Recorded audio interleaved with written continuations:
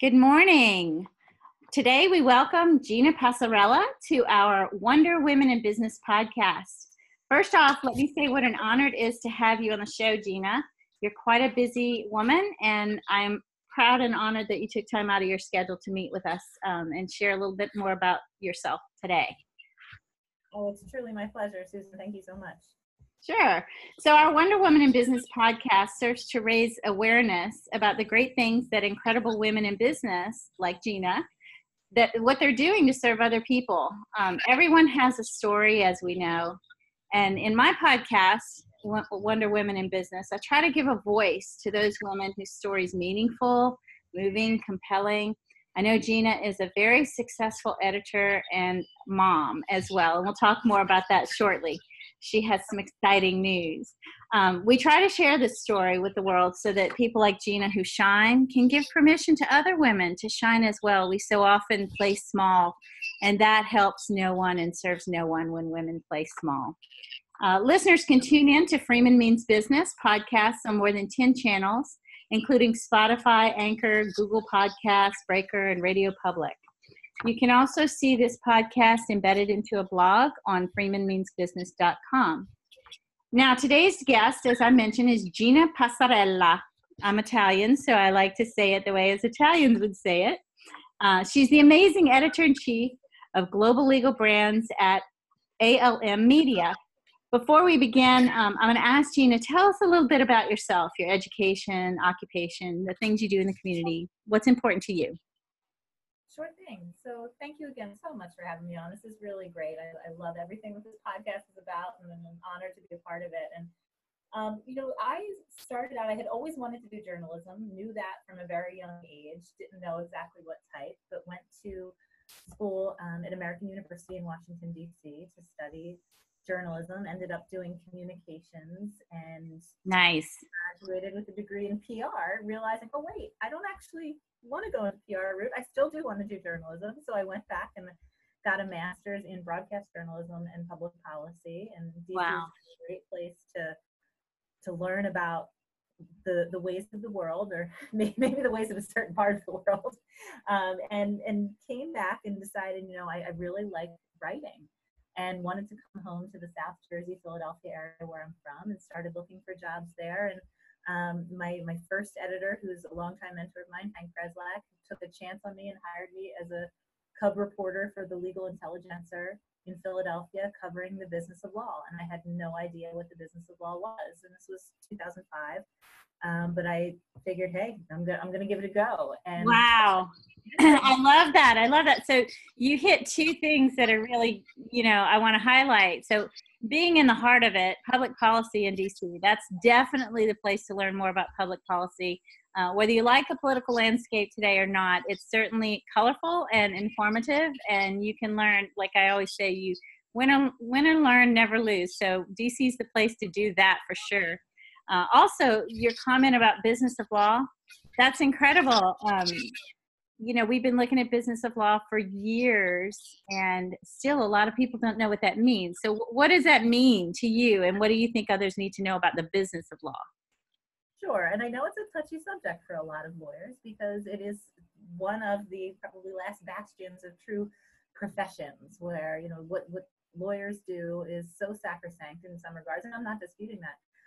But in order to run effectively and be the business engines that they've turned out to be, when you look at the size of these organizations, how many people they employ, how important they are to their local communities, they have become a business. And we have seen some fail that aren't run as a business should be. So I view the business of law as anything that goes into how a law firm or a provider of legal services, more and more these days, what they are doing to survive or not. And we cover everything in between there, from management to finances to strategy to hiring and talent management and client development. There's just so much that goes into it beyond pure substantive practice. So absolutely, absolutely. So I think what you see is, at least from my experience in the legal arena, what I saw was that these are people who went to law school. They did very well in law school, and they immediately began to work for a firm that was well known or not,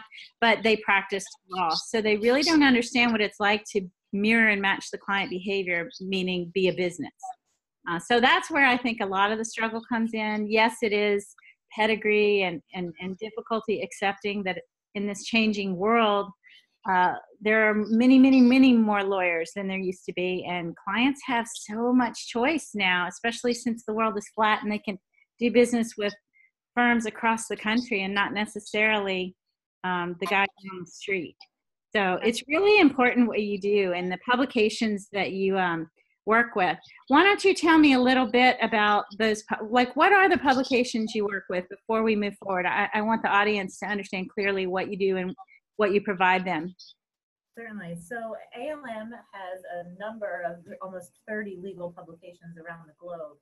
And as I mentioned, I started out with the Legal Intelligencer in Philadelphia and have moved up through the ranks of ALM, working with various publications, both national, regional, global. And in 2016, we did a reorganization where instead of being structured around certain geography, where those reporters look at that market and report to an editor in that market, we're really now a true global newsroom where we're capitalizing on our reporting staff from Hong Kong, London, the US, and places in between. Amazing, amazing, genius. It was so smart. It was a huge culture shock, don't get me wrong. It took a while, but I would say in the last year or so, we've really hit our stride where we're now organized by themes. We have a business of law desk, a technology desk, a litigation desk, the list goes on. And those reporters from around the world are talking to one another, and the editors are talking to one another, seeing the trends that are happening much more than just what was in a specific region. And we're able to bring that deep community tie that we still have from our years of working in those communities, and we can never lose that in law. But we marry that now with this global platform and broader insights. And I think that's what, regardless of what publication you're talking about with ALM, what we really strive to do is say, okay, we've been covering particularly the business of law with the American Lawyer for 40 years. We've invented the concept of covering it. You know, we bring historical insight and everything we do, breaking news or analysis piece, it's going to tell you, what does this mean? Why do I care? How does it impact my practice? Tell me more why this matters. And that's really our goal. And so for the last about year and a half, almost 2 years, I've been editor-in-chief of the American Lawyer, where we cover purely business of law and you know, get into how law firms are dealing with competition. I mean, it's just been a fascinating time to cover the business of law over the last 10 years. Yes. Sure. I have to say, I love following you on LinkedIn. I love reading of the publications that I engage with. I love how you make it clear, what does this mean to me, the reader? So it's not just regurgitating facts and data. You actually frame the narrative in such a way that it's meaningful to the person reading it. So I enjoy your publications. I enjoy your work in particularly. What exactly is your proudest professional accomplishment, would you say? Oh, that's a really great question and a hard one to answer. I mean, I think, you know, taking over as editor-in-chief of the American Lawyer was something, frankly, I didn't even have on my bucket list for years to come. And I'm very fortunate to be handed the baton for such an important publication. I mean, I love covering the business of law. I'm a geek about it. I find it fascinating. And I think there's no better brand to cover it from than that platform. And what I really try to do, because there's a ton of competition out there, that our readers are so busy. They have so much information flying at them. I want to provide them with the information that is most impactful to their day to day. So the favorite part of my job is going out and meeting with law firm leaders and attorneys of all levels to just off the record, what's happening? What are you seeing in your day to day? What issues are you grappling with? Let me go and do that business intelligence research for you and bring it to you in the form of articles. Nice. So having this platform to do this, and now in my new role as editor-in-chief of the global legal brands, also working with Corporate Counsel Magazine, the National Law Journal, Legal Week in London, China Law and Practice in Hong Kong, really looking at, hey, how do we connect all of our audience segments. Yes, we speak to individual markets exceptionally well, the business of law through the American Lawyer, in-house counsel through corporate counsel, but these are our audience segments that are increasingly interconnected, and they can't operate in a vacuum. And so ALM has the ability to now really connect those audiences in a meaningful way, bring them together for discussion, not just talking over one another in articles, but how do you really, make meaningful connections with the entire legal industry? And I want to be part of facilitating that for the industry so that we can deal with all this change that's happening and the industry can move forward in a positive way. So this newest role that I took on a couple months ago in that regard, I'm also equally very proud of and hopeful for what we can accomplish in helping the industry move forward. Well, no doubt that you guys connect the puzzle pieces together. I always mention The World is Flat. The book changed my life years ago, but I've been involved in financial services and in legal services, but all with technology. And technology drives all of that. And I think you guys have done a great job of, MarTech, if you will, for your own products and services. But like you said, connecting the voices, making sense of the messages, whether it's in China or here, what's happening in the marketplace. One of your recent posts on LinkedIn about Wall Street firms and is the change happening there indicative of what we saw? Is everything coming back to the way it used to be before the financial services crash of 2008? That was a really great piece. I shared that. So folks, if you're listening and you haven't read that, you should really read that piece. It's got some surprising data in there. We think that we're doing fine, but we're not always aware of, our market share and what's happening because we focus on profit per partner, or we think our own firm is doing so well that surely the landscape is the same as it was before the crash, or it's come back from where it was, or maybe it didn't change, but that's not always true. Tell me more about who your best inspirational mentor is, or someone who's moved you in such a way you might have changed your course. That's a great question. And I think everybody has kind of various pockets of mentors in their life. I certainly mentioned Hank Breslak, who, if he didn't take a chance on me and shepherd me through my reporting career, I wouldn't be in this spot today. And my current boss, Molly Miller, who has just created an amazing team of women. All of our national publications are currently run by women, and we're just having a blast working together and doing big things for the market, all inspiring. I think the two people who have probably kind of forced me to think the most about what I do on a day-to-day basis, whether it be at home or in work, are my mom and my 5-year-old daughter, because I think have shown me. I was thinking about this a little bit. I mean, my mom, she's hardworking, did what had to be done, didn't complain, always took a chance, wasn't afraid to do anything, and never kind of let anything hold her back. And I don't want to let anything hold me back from being as successful as I can possibly be in order to provide for my daughter. And in a couple more weeks, I'm 2 weeks out from delivering our son. So. Wow, that's the surprise. That's awesome. I'm so excited for you. Well, aren't we lucky that we were able to podcast with you today? I think you'll be busy in 2 weeks beyond belief, but I know you'll manage, and I know you'll juggle. Speaking of challenges, that will be a challenge, but I'm sure you'll handle it with grace and beauty, as you have with your first child. What has been your biggest challenge or setback, and how did you overcome that? Sure. So, I think it goes back to that same thing. I know I talked about the advice or the inspiration that I take from my mom and my daughter, but I think there's always that element of self-doubt. I'm relatively younger to be in some of the positions that I've been in. I don't personally think that matters, but in a profession where, frankly, the average age of the profession is a bit older than most, that can sometimes be a challenge to overcome. But even more than that, I think the profession has been completely welcoming, particularly once you prove yourself and as a study of the market. They're very welcoming, but it's yourself holding back, right? So, I'm given this new opportunity to be the editor-in-chief of the American Lawyer. Am I ready for that?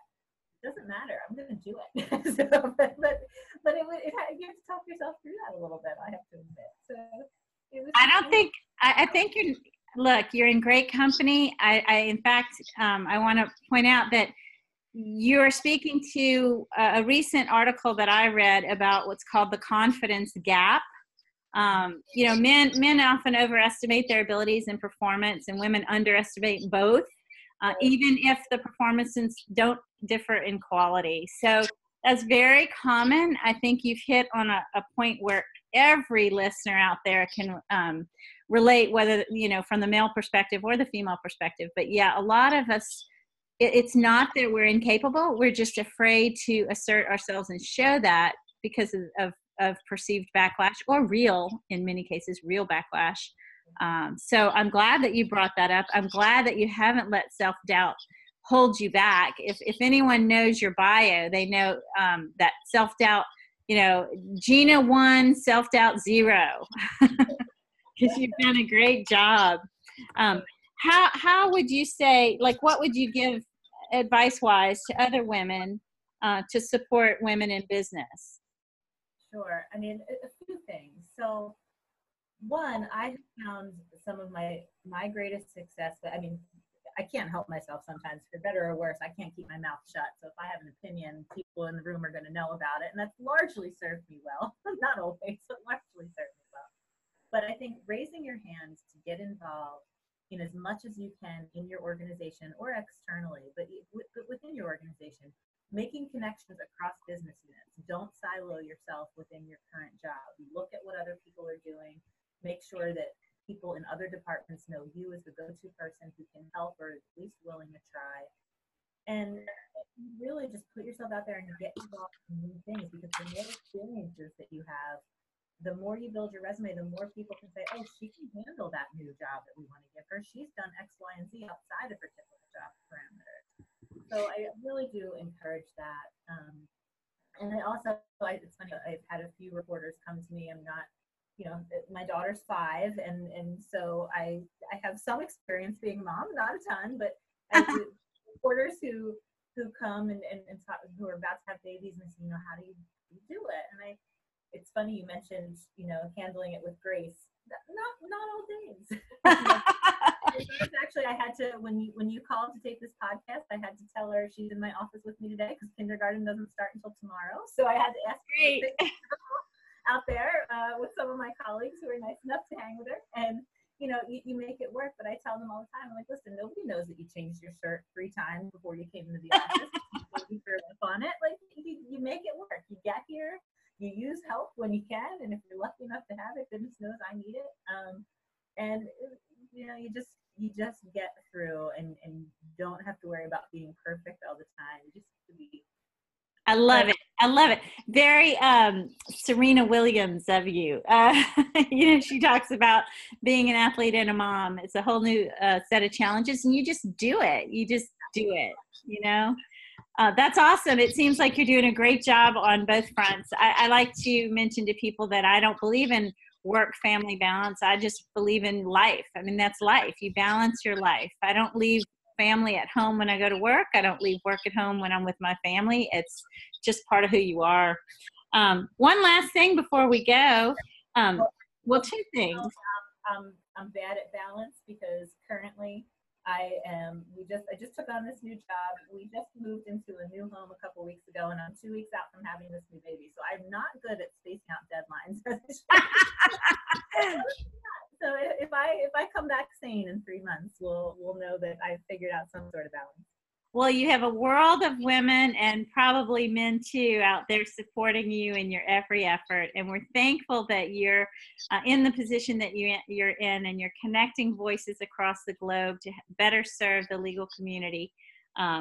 Before we go, if people want to reach you, how might they do so? Sure. So I welcome any sort of outreach. I'd love to talk about what's happening in the profession, what you think we're doing well or not well. I'm more than happy to take criticism. Want to make sure that we're serving our readers in a way that is helpful to them. You can reach me by phone, email, Twitter, LinkedIn, whatever suits you best. My email is gpassarella@alm.com. Please reach out. If you don't hear back from me immediately in the next 3 months, but I probably won't be able to completely disconnect, so you may hear back from me. Well, you get a permission slip for sure. And we wish you all the best. I think you're fantastic representative of women in the workplace who also serve family and self, so take care of yourself. And thank you so much for spending time with me today. I'm sure the listeners will appreciate all that you've shared.